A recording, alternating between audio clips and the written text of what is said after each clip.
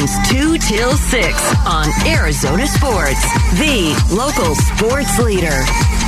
We are live from Salt River Fields here on the Burns and Gambo Show. The game just wrapped up, and usually when we're out here during spring training games, we start to get the players on the air as the game starts to come to an end and guys are taken out and things like that. And so we've got a plethora of guests coming up. We just had Corbin Carroll a moment ago and joining us right now here on the Burns and Gambo Show. His running mate in the outfield, Alec Thomas, joining us here on Burns and Gambo. I'm Dave. This is Gambo. Welcome to the show. We appreciate it. Thanks for coming back on. Yep. Glad to be here. This was hard for me to not say it to Corbin, but my kid's a center fielder and you're his favorite player. He got to meet you last year on the field. He loved it, but I didn't want to slight Corbin a little bit. My kid's a big Alec Thomas fan. I got to describe this for the people who can't see us. Gambo keeps looking over his shoulder and keeps like Corbin Carroll's there. He doesn't want to piss him off. I don't want to. Yeah. So there you go. That's You're Gambo's kid's favorite player. My kid just loves the way you play center field, so he watches everything and every catch. And I'll sit there and you'll make a great catch, and even if I'm in the other room, we'll be like, Dad, come on here, look at this catch that Alec made. So every time you make a great catch, if for some reason I'm not in the room, he'll call me into the room to show me the catch that you made. Yeah, that's awesome. Yeah, that's sweet. So when did defense become like a huge part of your game? Was it early on? You were just better than everybody else defensively, or is it something that you really just put a lot of time and effort into working on? I think what really helped me. Yeah, I think what really helped me was just shagging in the outfield. When I was 4 or 5 years old, at the White Sox, just continuing to get better, and it was off of big league guys hitting the ball, so I get to read the ball off the bat at a really young age, and I just continued to grow, and I came really good at it. Yeah, really good at it. I mean, to the point where we would come in and we would do the show the day after a Diamondbacks game, and it felt like there was a stretch there for about 2 straight months where every single night you were doing something out there. Like, did it feel the same way to you? Like, were you just like, okay, that was my brilliant catch of the night, and it felt like it happened for 2 straight months for you? Right, yeah. I think, if I'm not getting a hit, no one else is. That's the mentality that I take. And if I do get a hit, I'm like, all right, well, this guy's not getting a hit. No fly zone. Yeah, exactly. So, I take, a lot of pride in playing the outfield. And, I think it's just natural at this point. Yeah. How do you practice what you do when you're at the fence in particular? I mean, do you have like a special routine? Because it seems like you're very accomplished at that specific part of it. Do you practice that? And if so, how? Yeah, so certain fields I'll take a look and I'm like, oh yeah, this is the field where I'll get a chance to rob some stuff. So I'm gonna practice it. And there's days where I just hang out by the wall and then practice, robbing homers or just getting good jumps, off the wall. So I'll play a little deep, but it just depends on the ballpark that we're playing at. Yeah. Let's talk about your mindset. Last year, as the season was coming to a close and they sent you down to Reno, what was your mindset? You've been with the big club all year, and then all of a sudden you have to go down to Reno and play a little bit. You're playing some meaningful games and stuff like that. You took it as a positive, didn't you? Yeah, definitely. I'm not gonna soak, and I'm not gonna be sad about it. I'm gonna go down to Reno, and the guys that we had down there were awesome. So I didn't have any bad attitude towards it, and I ended up playing well and was happy with the way I finished. And Torrey called me a few days that I was down there. He called me like 2 or 3 times and just to check up on me. So that was really cool of him to do that. But I definitely just had the right mindset, and I played pretty well down there. So I think you have the potential to be a really good offensive player. What are some of the things you're looking to do this year? We've talked about off air. We're just talking about you put the ball in play. You guys with your speed, the ability to even just beat out slow rollers and anything in a ground ball in a hole to shortstop, you can get a base hit on. What are some of the things offensively you'd like to do this year? For me, it's just zone up, like swing at strikes and not swing at the nibble pitches that they throw. And I think towards the end of the season, I started to give in to those and started being a little bit overly aggressive. So once I become a little bit more selective, I think that's when good things happen. I get good swings on the ball and I start hitting the ball hard. I think your approach, it seemed like you wanted to be very aggressive early in accounts with pitchers, knowing that first pitch they're going to try to get over for a strike. Is that something you want to continue to do, or? It just depends. I think I'm not going to lose, that aggressiveness, but I just need to be more selective and know when the right time to do that is. And I think towards the end of the season, I just wanted to get out of that rut so bad that I would just swing at anything, and didn't get good wood on the bat at all, or on the ball, and good things did not happen. So once I went down to Reno, I took a step back, took a deep breath, and good things happened. So during spring training right now, I feel like I'm being more confident and more comfortable, and zoning up a little bit. Obviously it's not going to show up every at bat, but definitely some positives these past 3-4 games that I played in, and I'm just going to continue on that.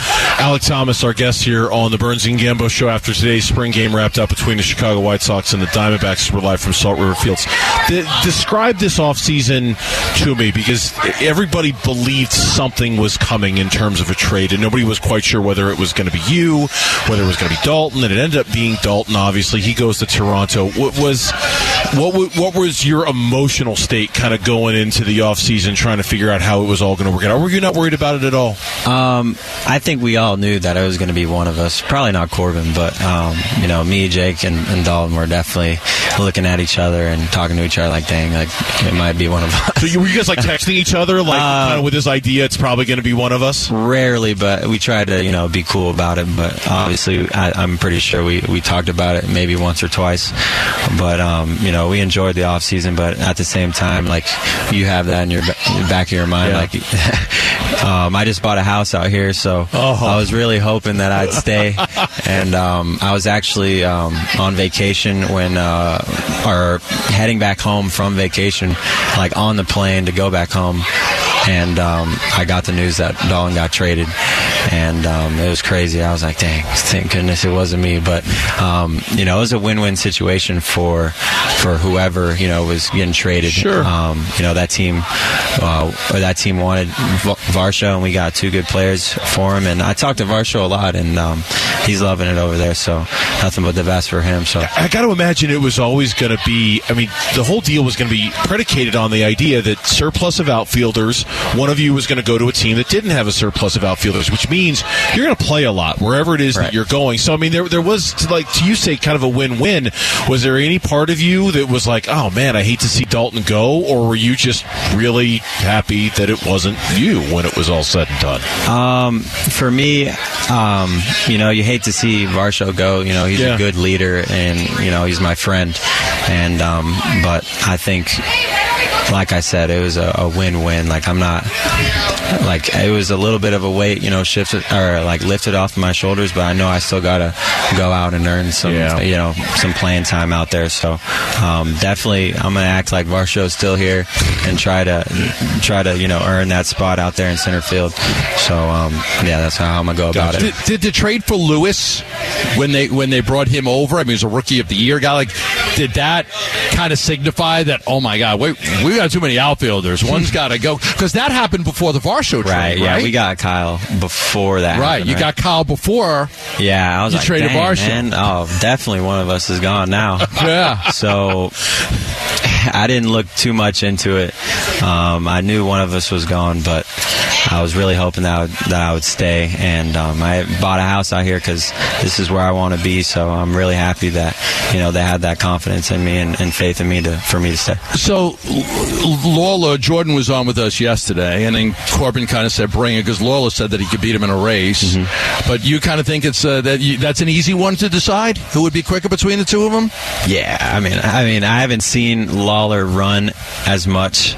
I've seen him a little bit. He's quick too, but no one's beating Corbin, man. He's too much of a robot in order to, he's not going to let anybody win. So, he'll put it all on the line just to beat someone, in a race or anything that has to do with running or hitting. We see the speed, and we talk about the speed going first to third, being able to score from first on a ball in the gap, right center. But what people don't talk about is the jump that he gets on these things. Like, he reads the ball so well, even on stolen bases and stuff. Like, he just gets a great jump. So right. I think I always say, Corbin has crackhead speed. He's got the type of speed that doesn't come around very often, and you got to be on something in order to be that fast. So that's what it looks like to me. And in the outfield, he's just he's not a spat. It's like a ball of energy, just going out and getting stuff, or going out and stealing bases, or beating out something. So it's funny. He's got like a deer, like some like the hoof of a deer or something, just propelling him to go to second or get something in the outfield. So it's pretty funny to watch. Man, there's so much energy when he runs too. He's just going a mile a minute. Yeah, and his face, by the way, is just awful. I mean, if you ever see his face when he's running, is brutal. I told him, you need to change your face, man. You look like you're about to poop your pants or do something like that. So we've heard of resting, what face. You're talking about running Corbin Carroll face. I've never noticed this before. He's running Corbin Carroll on the toilet for about 10, 15 minutes, and he really needs to get this last one out, and he just can't. And that's what it looks like. Wow. Oh, my God. That's what it looks like. That's great. The next time I see Corbin Carroll going from first to third, I'm going to be looking at the face. Yeah, to see what the face looks like. We need to end the interview right there, because nothing else we're going to ask you is going to top that. I mean, nothing is going to be better than that. No question we could possibly ask you would ever improve that answer. Well, so you're going to try? Go ahead. One more. We'll send the fans. I know you've got a Twitter and Instagram page. Okay, they want to follow you. You post a lot of stuff out there. Yeah, I'll like some stuff, but okay. I'm definitely on Twitter. I'm definitely on Thomas22. Yes. Thomas22 on Twitter. Yeah. Okay. Yep. All right. We'll send everybody over to follow you. We enjoyed this very much. Yeah. Come on anytime. Anytime, Alec. Sure. Anytime. I'm available. All right. Whatever you guys need. Thanks. All right, for sure.